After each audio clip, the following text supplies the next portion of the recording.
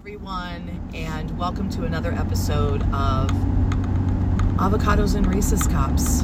I hope that you had a lovely Valentine's Day. I do believe Valentine's Day is a made-up holiday, but it's a nice day to affirm your love for people, your friends, your family, your partner, your kids, your dogs, your cats, lizards, gerbils, bunnies, whatever. Snake people. I'm not a snake person. But whoever you love in your life, it's a good reminder to always tell them that. And do it every day, because you never know what tomorrow's going to bring. This pandemic certainly has brought us all clarity. Well, not all of us, I guess. Many people clarity in how they feel about what they have in their lives, who they have in their lives, what they allow in their lives, all those things. And that's a good thing. The pandemic is not a good thing, of course. Almost 500,000 people have died in the United States. It was completely bungled by the previous administration. And it doesn't matter if you're a supporter of theirs or not, they bungled it completely. And there was literally no plan to get the vaccine out. They got the vaccine made, which is awesome, but there was no plan for them to get it out. So I don't know what he was planning on doing if he won again the presidency. Just what? Figuring it out then when you had months to do it after the election? I mean, I don't know. All I know is that in this short 3-week period, the new administration has ramped up the vaccine output and getting them actually into people. The state of Massachusetts, where I am currently, is effing it up, but hopefully they'll get their shit together. I'm having everybody I know write letters or emails to your local state rep. You should do this in every state if you feel like it's not going the way it should, and give them your voice, because our voices do matter, but we have to use them. So you can use it in a constructive, positive way. I'm not saying send a nasty gram, but give your views and, tell people, come on, let's go, pick it up. Anyway, so that's kind of the current events. We had a nice weekend. My husband and I normally get pedicures together for Valentine's Day, but we had to go separately. So I just kept my normal appointment, and he had an appointment on Saturday. And then yesterday he went skiing for the day in our little ski area in our, quote, backyard in Westford, Neshoba.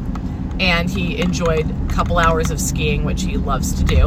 He's been skiing since he was a little kid, and he doesn't get to do it enough. And even though it's a very small mountain, and my husband has skied in the Alps, he's skied in Tahoe, he's skied in Blackcomb, Whistler, everywhere.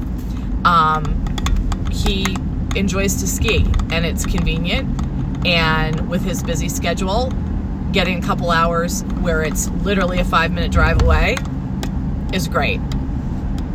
So I'm happy that he got to do those things. He got me 24 beautiful roses, and we got takeout from Gibbet Hill, which is a local farm to table that we love, and they were overwhelmed with takeout. But that's a whole other story, so we won't go into that.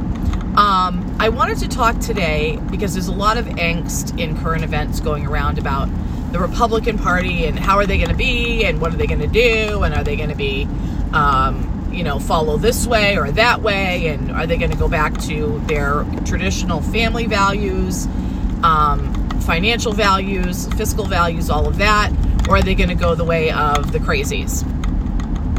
And, it made me think that if you are a conservative voter, you have that decision in your hands. Like, you can decide. Like, all this angst in the media is just ridiculous when every voter has a decision to make, and you can decide how you want your political party to be. Just like in life, we can all make decisions. If you're in a bad relationship, you can make a decision to leave. Now, sometimes it's not that easy. Most of the time it's not that easy. And I'm not trying to diminish how difficult it can be. What I'm saying is we all individually need to remember that decisions of our lives are in our hands. Just like conservative voters can decide how they want their party to be. And they should. It is their decision. They're the voters of this party. They're the ones that should be deciding. They're the ones that are affected by it. They're the ones that this is their voice. And they should have it be heard the way they want it heard. Just like we in the Progressive Party want the same thing. If you see something going to shit that you're involved in, whether it be your relationship or say your child's school or your community or your job, you have the power to affect change. And we all have to remember how much power we have to affect change. I think people sometimes forget that they have that power, because sometimes it feels like, well, I'm only one person. What can I do? But honestly, remember, one person can start a domino effect and create what you want to see. And I love that. I just passed by a house that had big hearts that say family, love, empathy, just like First Lady did at the White House for Valentine's Day. That's beautiful. That put a smile on my face for sure. Little sidebar there. But we have the power to change what we don't want to see. Just like I'm steering my car right now, and I have the power to take a right, take a left, turn around, do whatever I need to do or want to do. In life, the bigger things are harder. Like if you find yourself in a bad relationship, but it's comfortable and you have kids, and what will you do? Will your life be harder if you leave that person, or you ask them to go into counseling and try to save your relationship, but it's not going the way, it's not working right now? You don't want to just throw it away. You want to work on it. Are you afraid to bring that up because that person might not want to? Are you afraid they'll resist it? They'll see it as putting them down. Are you afraid to have conversations with your parents? If you're an adult and they're too clingy, they're too, indignant, or they don't allow you to live your own life even though you're an adult. Do you need to have a conversation with your children who are getting older, and you see maybe one of your children going down a road that's not so good, and you want to pull them back, but it's going to be tough love that's going to be needed? Whatever. Change is hard. I was married at a very young age, and it wasn't a bad relationship. There was no violence. There was no abuse. But it was a relationship that started in immaturity. And as I look back on it, at the time I didn't think this, but as I look back on it, I see that it was only because my dad, who subsequently passed, had met this person that I married them. And I wanted to get, I was coming to college. I wanted to get away from my mother and my stepfather. That was abusive. And so there were a lot of factors. Was I sound like Elizabeth Taylor when I say this, but was my first husband a bad guy? No, he wasn't a bad guy. He just wasn't the guy for me. And I wasn't the girl for him. It wasn't right because we were too young. And I never wanted to get divorced, but it needed to happen. And so it was difficult after that, but I made that difficult decision. I could have gone home. My mother was like, you need to come home. And I'm like, the hell I am. I don't care if I have to live in my car. Like literally, I did not have to live in my car, thankfully, but it was rough. And thankfully, my brother and I banded together for a good amount of time until we could kind of both get on our feet a little bit. And then he moved to Washington State, and I got a roommate here, and ultimately everything worked out. But that was a really big change. And, you know, anytime, if you're in a miserable job, you've got to remember, you have the power to change that. And you might say, well, no, I can't because I don't have this, or I don't have this education, or I don't have the ability to do this, or the skills. Remember, you can gain the skills. Remember, you can go to community college. You can go back to school at any age. We so limit ourselves when we say, I'm too old, I'm too tired, I'm too this, I'm too that.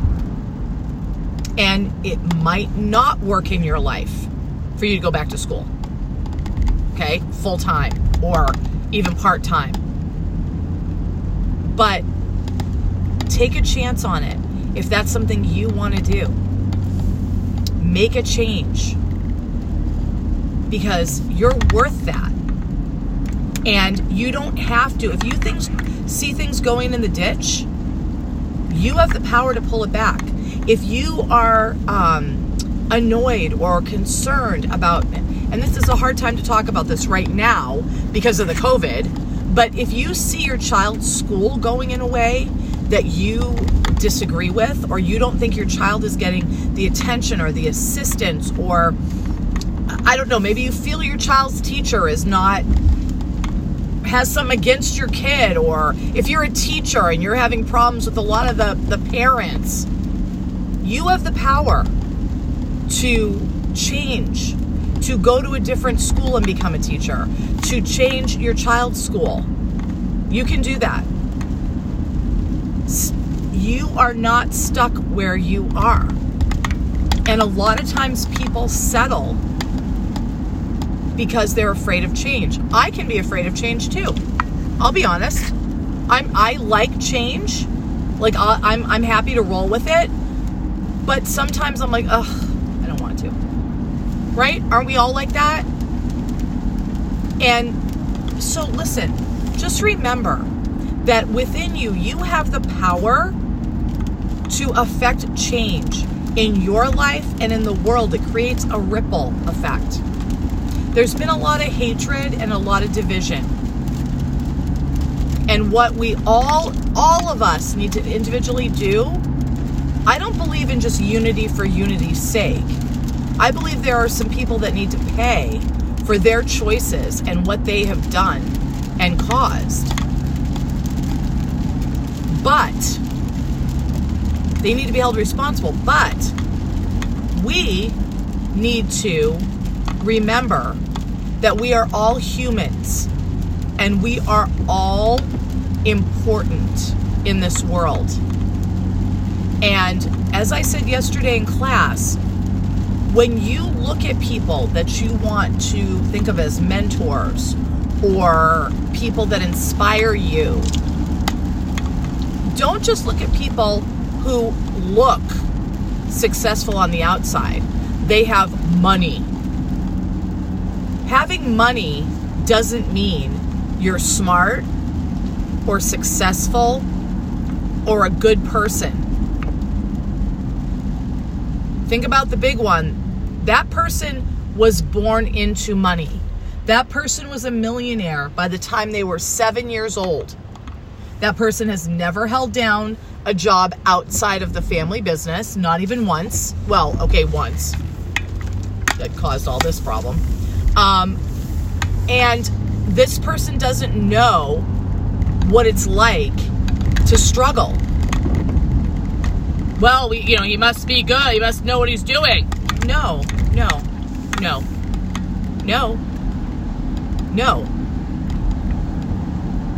A person has to prove to me that they know what they're doing.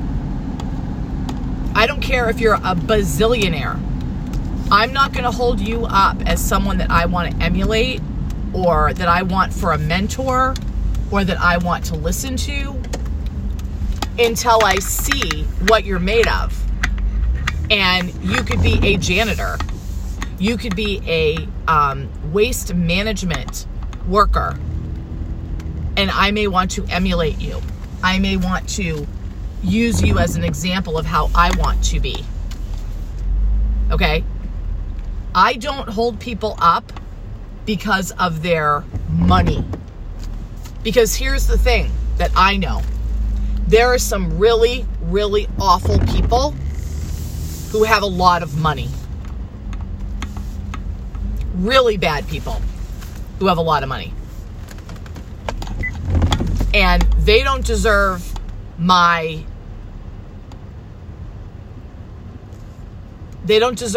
praise, and they don't deserve my emulating them, and they don't deserve my attention or anything like that. They don't deserve any of it. They don't deserve a damn bit of it because they suck as people. And they seem to think that they're like the best thing since sliced bread because they have money. Well, I have money. So see, I'm in charge of all this. How many times, let me ask you this, how many times have you had a boss that is as dumb as a stone? No, really. And you're like, how the hell did this person get into management? Come on. You know it's more than once. And if you're young and you haven't gotten there yet, don't be surprised once you get there. Don't be surprised that you go into a company and you go, this guy's running it? I mean, really? He doesn't know how to manage his way out of a paper bag. Oh, trust me, it'll happen. Okay? And it's not fun when it does, and it's your boss. Okay? I can assure you of that. But what I can assure you of is if you get into a job like that and you hate it, you can leave. You can gain the skills you want to get the job that you want, and you can get into a relationship that is good and positive. I'm living proof of that.